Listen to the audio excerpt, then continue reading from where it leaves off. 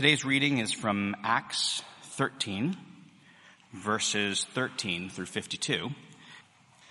From Paphos, Paul and his companions sailed to Perga in Pamphylia, where John left them to return to Jerusalem. From Perga, they went on to Pisidian Antioch.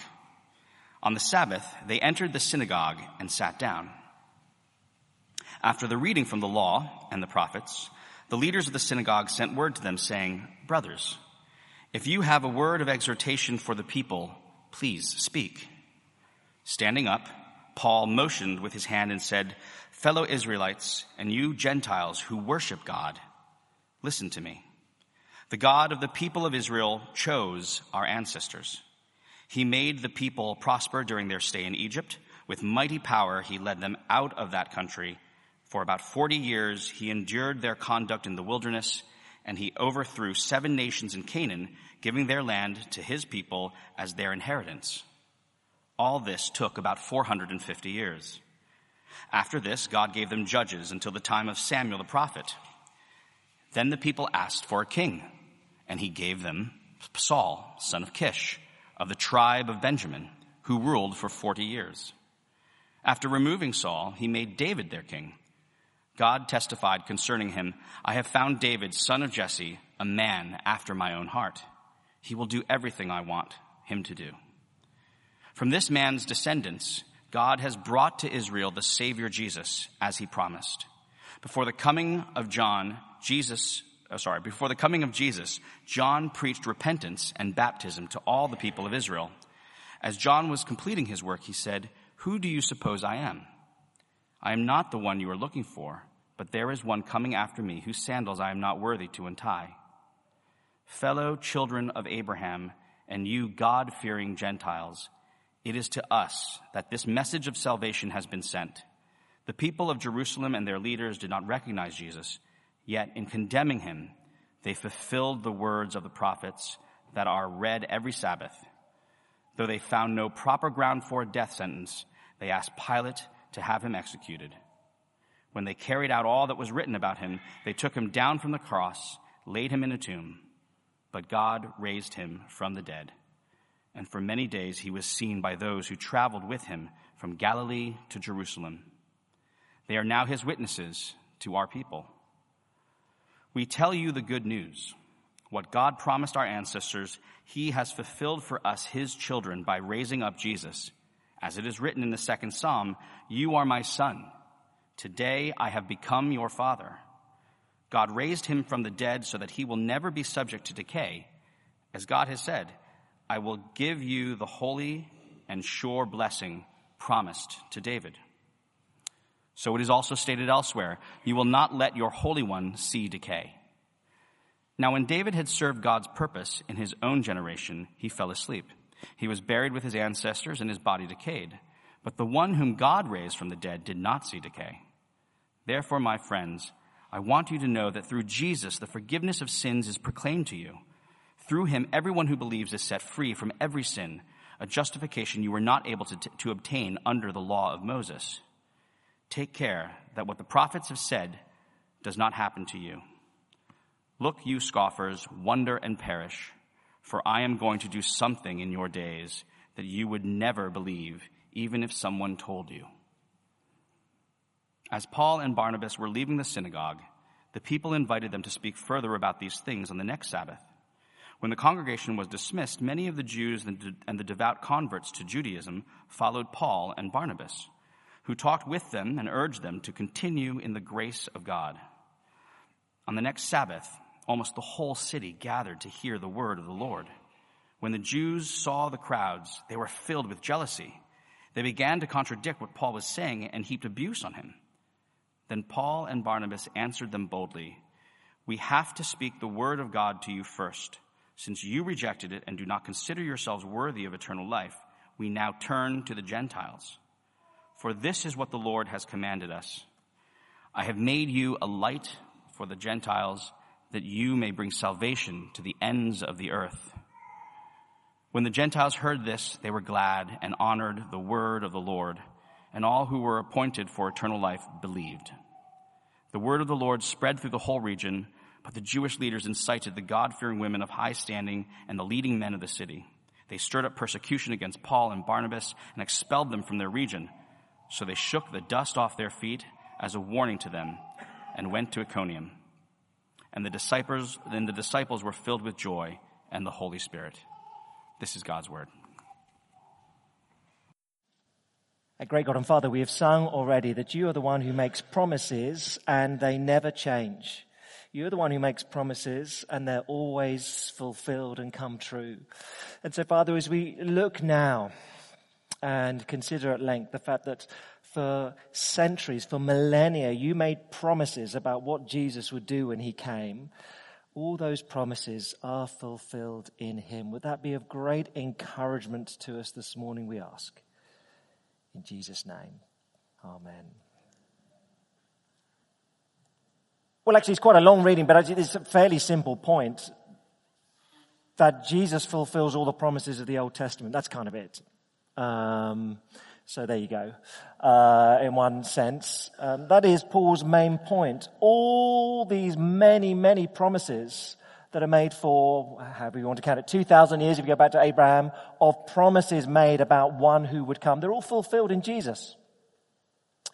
Now, of course, in one sense, in modern culture, it's a fairly common theme that comes up in all sorts of stories that get told, a prophecy of one who would come. So King Arthur in the sort of Arthurian legends, or the sword in the stone, the one who should rule over the kingdom of England will draw Excalibur from this stone. One will come. Many will try, but one will come. And then off he arrives, Arthur, and pulls it. Ta-da! Here he is. Or more modern fables, the Matrix series. Could he be the one? Are you the one? I don't think I'm the one. He is the one. He is the one. And because there's all these prophecies about one who will come and defeat the machines or whatever, and overturn the Matrix. This is a very common theme. Or you like your Harry Potters, of course, you get mad Sybil Trelawney, who has a prophecy that in late July 1980, one will be born with the power to defeat the Dark Lord. And whatever it is, 2 months later, so not that much of a prophecy, ta-da! Along comes Harry, and I guess you have to wait 18 years until, ta-da! He defeats Voldemort. Prophecy, one will come. They will do this. All right. I mean, it's a fairly common narrative in all sorts of stories, but in one sense, they're just mere echoes of the fact that you turn to the scriptures, and for thousands of years, there are prophecies about one who would come. And Jesus fulfills them. Now that is, of course, that is unique in history. Just so I don't get confused, of course, Harry Potter and whatever his name is, Neo, and Arthur, legends, myths, stories created. But if you turn to the realm of history, fact, there aren't any characters who've strode the pages of history that get that sort of drum roll to them. So I don't know, you want to think of Napoleon, sort of redrew the map of Europe 200 years ago, but he pops out of nowhere. Well, obviously from his mother. But there's no drum roll. There's going to be a man who comes born on Sicily no, not Sicily, where he's born. It was Sicily. Anyway, and he's going to. There's no drum roll. There's no build-up that Napoleon's going to do this. Thank you, Corsica. I knew it wasn't Sicily. I said that. I think, no, that's not right. Corsica, thank you. That's all right. My degree was only in history. I have lost the plot now. Note to self: write these things down.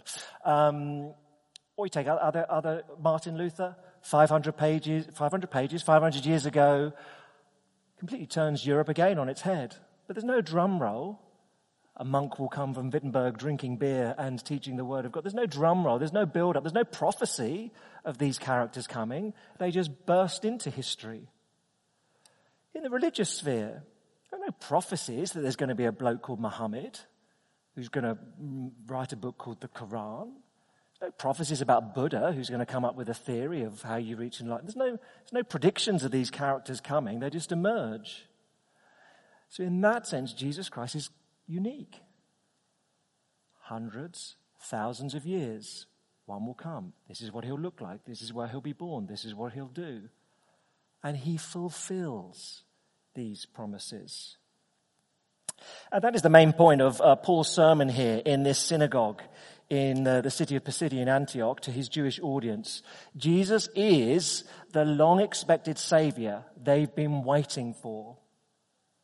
Now, we are a different audience today. We are not, broadly, largely speaking, a Jewish audience who know our Old Testaments very, very well and who are expecting some messianic figure to come. That's not kind of where we find ourselves in history. And yet the main idea of the sermon, you can trust this man because he fulfills centuries, decades of history. That's true. That's a good reason to trust him. That remains the case. If you join us then, we're in this book of Acts. The main purpose, Luke has told us, is he's written this whole book so that we might have certainty of the truth of the Christian faith.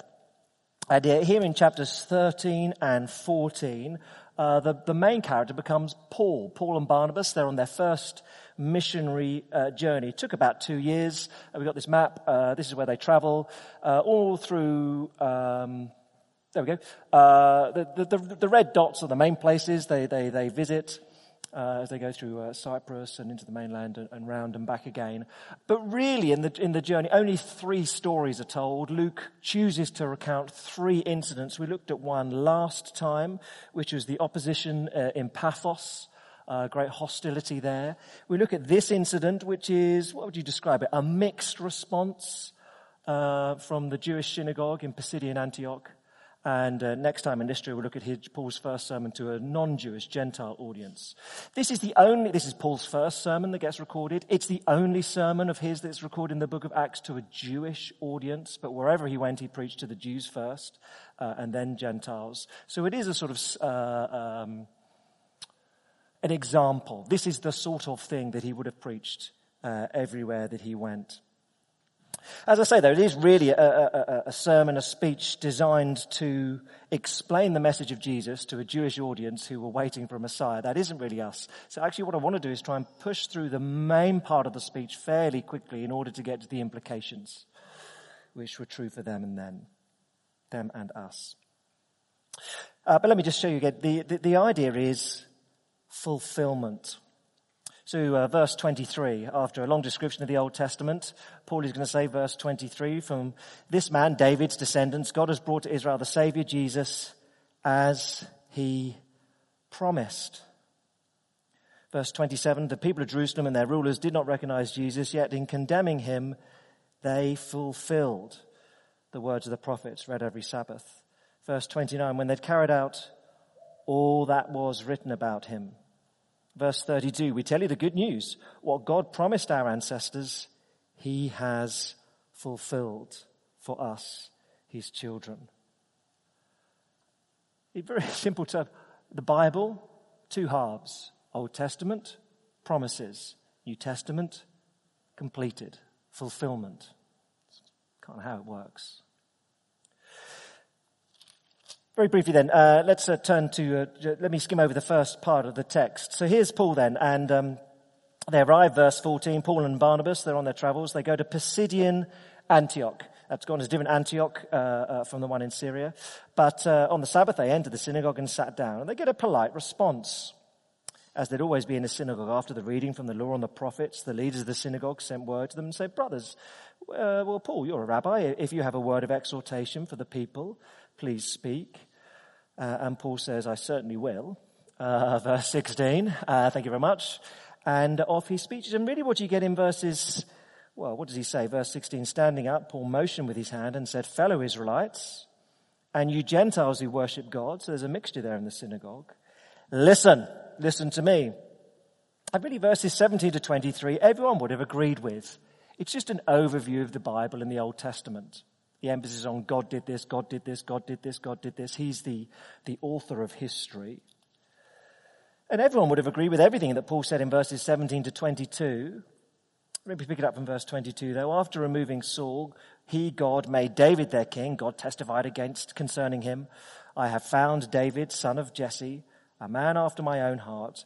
He will do everything I want him to do. And from this man then, David's descendants, God has brought to Israel the Savior, Jesus, as he'd promised. Now that's the point of where there's disagreement. So they're all nodding, yes, that's our history, that's our history, that's our history. And from David came Jesus Christ, who's the Savior you've all been waiting for. Oh.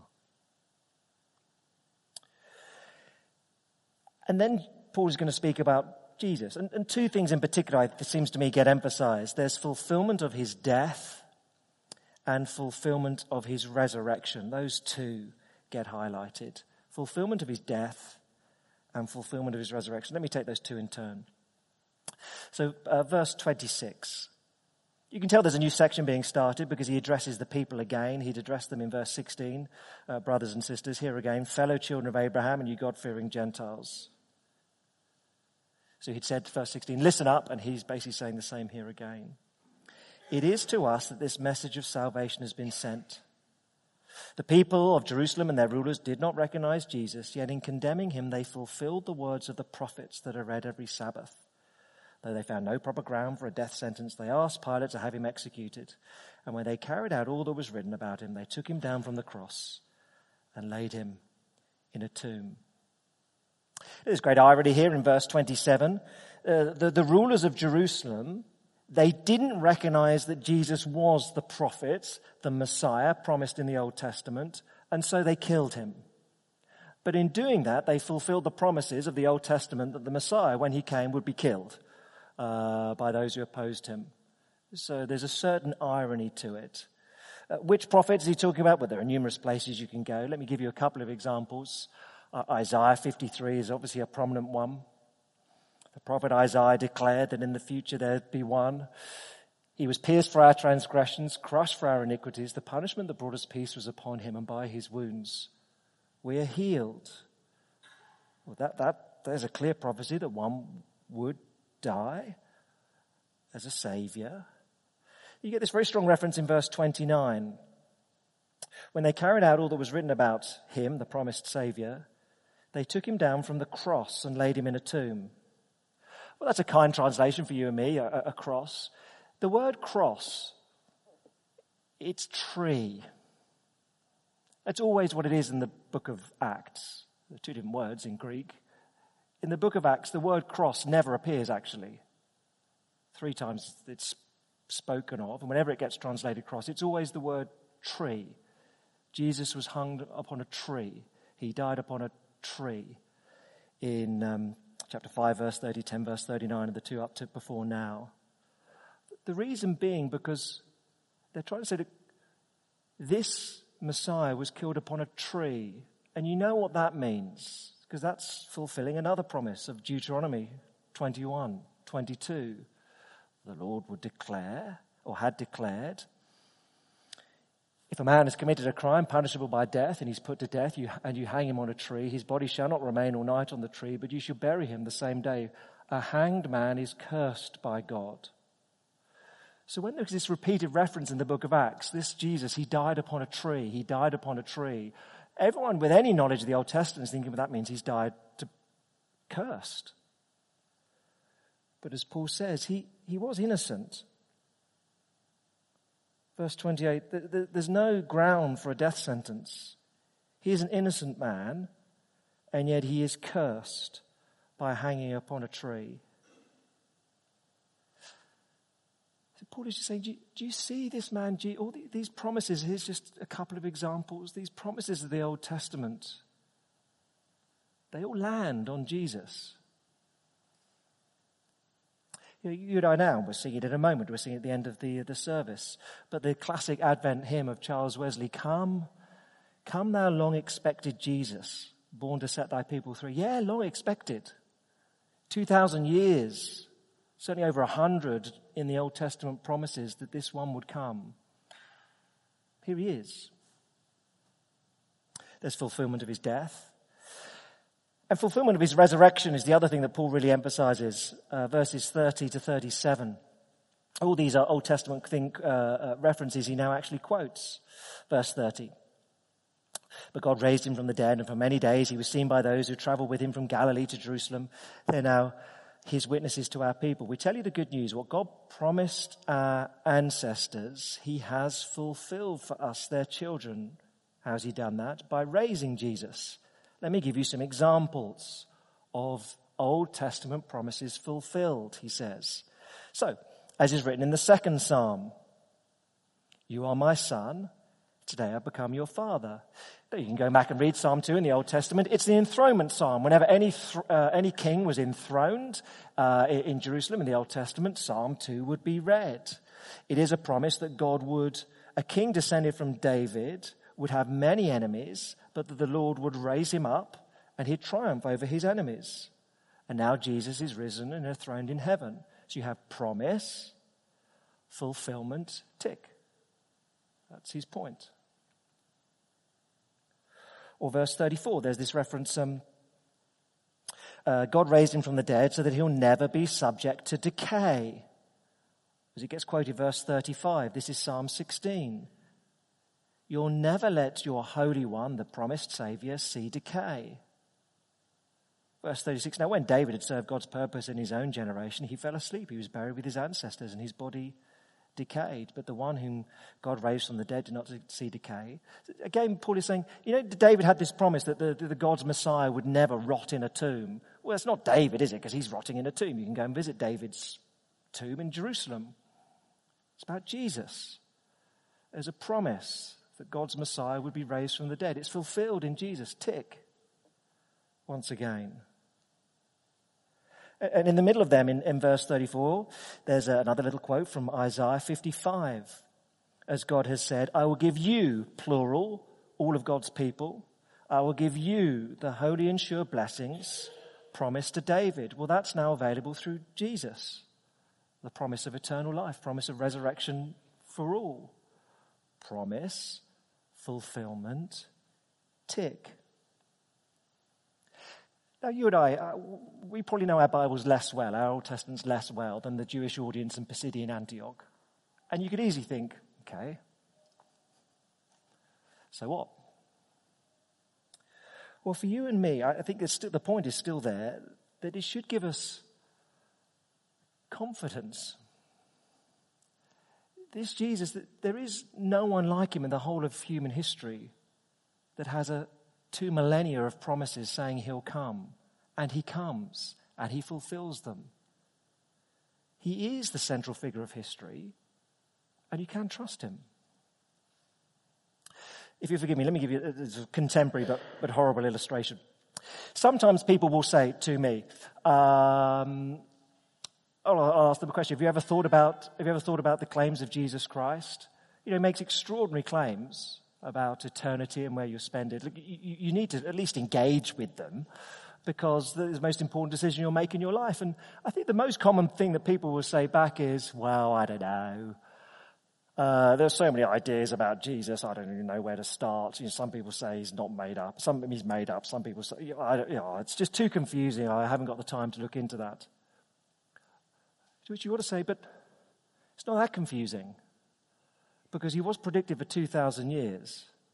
Just scratch the surface and do a little bit of research. So look, compare it to this. Brexit. But I think the most common attitude in the UK, probably up and down the land, is, I don't know. Because there's a number of people saying, hurrah, hurrah, we will be liberated from those vicious, nasty people in Brussels, and of course plenty others saying, disaster! It'll be a disaster. And I'm not making any comment on that wherever you lie on that spectrum, but it's fairly polarized, and most people in the middle are saying, just get on with it. Just get on with it. It's just so boring. Just get on with it and get it done. And will it be better? Will it be worse? I don't know. I just don't like him, so I voted against him. I don't understand the issues. That's kind of where lots of people are coming from. But imagine, thought experiment, imagine that there were hundreds of prophecies about Brexit going back 2,000 years. Imagine you could read, not 2,000, but William the Conqueror, and there are, in the Doomsday Book, that he put together, and there are really clear quotes in there. And William the Conqueror says, one day the United Kingdom, whatever that is, will will break away from Europe, whatever that is, and a woman will be on the throne. And you must trust her. And you think, oh, that's interesting. And you read a little bit further, and there's another prophecy from 100 years later that says, when the United Kingdom, whatever that is divided, trust the woman from Maidenhead. And God, that's extraordinary. And then another 75 years later, you find another prophecy in British history. There will come a time when Britain is divided down the middle. Do not trust the men of Eton and Oxford who delight to speak Latin. And you think, wow, there's a prophecy from the year, whatever it is, from the Magna Carta. It's written in the Magna Carta, says, 1215. Have I got that one right? I think I'm okay. It's written in the Magna Carta. Don't trust the men from Eton, Oxford, who speak Latin. And everyone says, what's Eton? We don't even know what that is. But now we read it and think, Eton, Oxford, Latin. It's like Boris. It's like Jacob Rees-Mogg. They're all the same. And you think, wow, it's obvious what we should do. If you've got 100 prophecies along these lines, and look, if you feel the other way about Brexit, just mentally flip them around and trust the Oxford and not the woman from Maidenhead. Okay, I'm not making a political point. But imagine you've got all these centuries of prophecies telling you what to do, telling you what you should think. It's not really good enough to say, well, it's all a bit complicated. Some people say this and some people say that. I don't know what to do. I just want it over. It's obvious what you should do. You've been told for 1,000 years. That's what you have in the scriptures. Oh, I don't know what to make of Jesus. It's all very complicated. Is he who he is? I don't know. You've got 2,000 years of prophecies telling you that this man would come, where he'd be born, what he would do, what he'd be like. 2,000 years. And they all land on Jesus. You have very good reason to trust him. He is the promised Savior. Trust him. That is the big idea that Paul wants to persuade us of. If you're a Christian here this morning, you are not foolish for trusting him. You have the logic of history behind you. If you're not here as a Christian, do you see, here's something you've got to engage with. The promises of the Old Testament, they're fulfilled in Jesus, fulfilled in his death, fulfilled in his resurrection. Let me run you through 4 implications of what this means. They're the ones that Paul gives, and they still apply. 4 implications. Here's the first. Verse 38, he brings forgiveness of sins. Verse 38. Paul is clearly moving to application here because, again, he addresses them directly. So again, verse 16, brothers and sisters. Verse 26, fellow children of Abraham. Verse 38, my friends. Verse 38, therefore, my friends, I want you to know that through Jesus, the forgiveness of sins is proclaimed to you. There's the first implication. He brings forgiveness of sins. In one sense, for them then and for us, here's the main payoff, the main application of the sermon, forgiveness of sins. Very simply, through Jesus to you. It's a lovely little phrase. Through Jesus, the forgiveness of sins to you. Through Jesus to you. Christianity is very simple. Forgiveness for all you've done wrong, through Jesus to you. Sometimes people want to bury the Christian faith beneath all sorts of activities and festivals and stuff. It's very simple. For those of you still at school, sometimes that's how Christianity will get taught. All religions, they have an important place, and they have certain festivals, and they have certain rituals, and they all have some sort of book. It's very simple Christianity. Don't let it get buried. Forgiveness of sins from Jesus to you. Simple. Forgiveness. On Thursday night, I was with a gang here at church on Thursday night, and we were looking at the cross in some detail, and a common question was asked. Often people ask, why couldn't God just forgive? Why did Jesus have to die? Why did God himself have to come down and die as our substitute? Seems a little OTT. Why didn't he just say, "Oh, you screwed up, I forgive you"? Because that's what humans do. We just forgive. Yeah. But as I have to point out, there is always a cost to forgiveness. There's always a cost. So I was reminded recently, occasionally I went and visited my mother and did some jobs around the house and did some stuff in the garden and came back in and she had baked a cake. Terrific. That was my reward. So I went in and cut myself a slice and it was a very good cake. Cut myself another slice. It was a very good cake. And then she came downstairs and entered the kitchen and with mild alarm said, "Why have you eaten Susan's birthday cake?" I said, "I've only had a slither." She said, "A quarter is not a slither by anyone's maths." "You stupid child," which no one enjoys in their 40s being referred to in that sort of way. I said, "So sorry." Rolled her eyes. "Oh, it's all right. I've got a bit of time. I'll let you off." And so she forgave me, which is good of her. No, it's not that big a deal, but there is a cost. Because then was required a visit to the shops. You had some money spent on new ingredients. And then back home there was time and hassle of baking again. So there's forgiveness, but there is a cost to it. All I had done was eat a little bit of cake. So the forgiveness required is not that dramatic, although I wasn't actually having to do the baking, etc., etc. But when we have sinned against the Lord, that is a big deal, the one who made us. When we say to him, "We are in charge and I want to run life my way and I'm not that interested in you," that is a big deal. Forgiveness required is more extensive. It's costly. There's always a cost to forgiveness. So when Jesus comes down and dies upon the cross, he pays the cost. He takes curse of sin that we should pay. There's always a cost.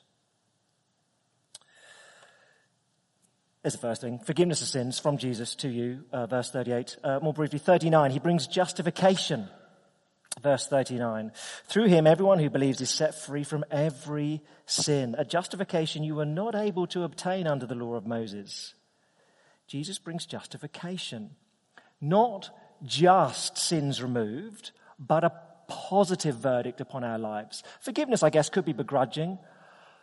"I forgive you, but I'm annoyed with you. Scram, go away, get out of my sight. But I do forgive you." Forgiveness can be begrudging, but justification is not that. It is, "I forgive you and I love you." Jesus has taken upon himself the curse of sin and you receive upon yourself his blessing. That's the marvelous exchange. And Paul says you could never have got the confidence that God loves you from the Old Testament. You never get that confidence from the law of Moses. But the Christian knows that, not just forgiveness, but God's promise, "I will love you whatever you do. I will take you to heaven whatever you do. You will be in my family whatever you do." Justification. The third one, there is, by contrast, judgment for scoffers. Verses 40 to 46. It's not automatic. You do have to trust Jesus if you want forgiveness of sins and justification. So Paul says, look, take care, verse 40, "Take care what the prophets have said does not happen to you. Look, you scoffers, wonder and perish. I'm going to do something in your days that you would never believe, even if someone told you." Don't scoff like Habakkuk predicted that some would scoff, says Paul, because then you never receive the benefits of belonging to Jesus, trusting in him. But barely a week goes by in our media without some scoffing of the claims of the Christian faith, generally by people who've never looked at the logic of history that says you really ought to believe in this guy. The drum roll for his arrival was 2,000 years long. But there'll always be some who scoff. And for Paul's audience there in Pisidian Antioch, there's a mixed response. Verse 42, as Paul and Barnabas were leaving the synagogue, the people invited them to speak further about these things on the next Sabbath. We want more. Verse 43, when the congregation was dismissed, many of the Jews and devout converts to Judaism followed Paul and Barnabas, who talked with them and urge them to continue in the grace of God. So some have become believers, so they need to continue in it. But verse 44, on the next Sabbath, almost the whole city gathered to hear the word of the Lord. But verse 45, when some of the Jewish leaders, presumably, when the Jews saw the crowds, they're filled with jealousy. And they began to contradict what Paul was saying and heaped abuse on him. Oh, look, he'll judge scoffers. And there'll always be opposition. Be ready for that. So look, here, there's forgiveness of sins, verse 38. He'll bring justification, verse 39. He will judge scoffers, 40 to 46. But in the end, verse 47, Jesus is the light we need. He's the light that we need. Verse 46, let me pick it up. Since you rejected and do not consider yourselves worthy of eternal life, we now turn to the Gentiles. For this is what the Lord commanded us. I've made you a light for the Gentiles that you may bring salvation to the ends of the earth. When the Gentiles heard this, they were glad and honored the word of the Lord. Paul takes a prophecy about Jesus from Isaiah 49. I've made you a light for the Gentiles. Promise about Jesus. Simeon in Luke 2 says it's about Jesus. And Paul says, but it's true of me and Barnabas now, because as we take the message of Jesus to a world, lights come on. And when we proclaim who Jesus is, and that he's the fulfillment of prophecies, lights come on for people. Lights come on. And so we'll keep on doing that. There is no other message, no other person who can bring that sort of light. There's no one else in world history who has centuries of prophecies about them before they come. Jesus is the long expected, long predicted, long prophesied Saviour. You're very sensible to believe in him, if I could put it in such prosaic terms. You are following the logic of history. You're just observing what the world has said will happen. There are compelling reasons to come to him, to keep trusting in him. So do so. He is the long-promised Saviour. Let's pray together.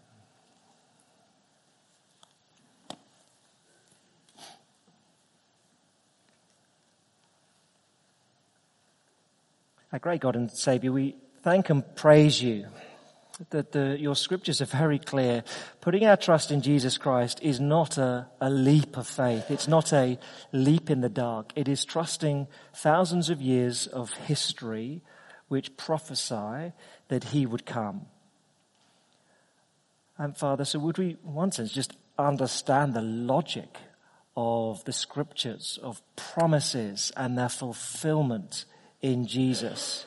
That there is no real explanation for how this man could have been predicted for centuries before he came. There is no other figure of history that has that behind them. So Father, would we trust him? And in trusting him, know the wonderful joy of the forgiveness of sins, of justification, your permanent delight and approval upon us. And would we indeed be those who speak of him, so others can know this light come on. Father, we thank you for him in Jesus' name. Amen.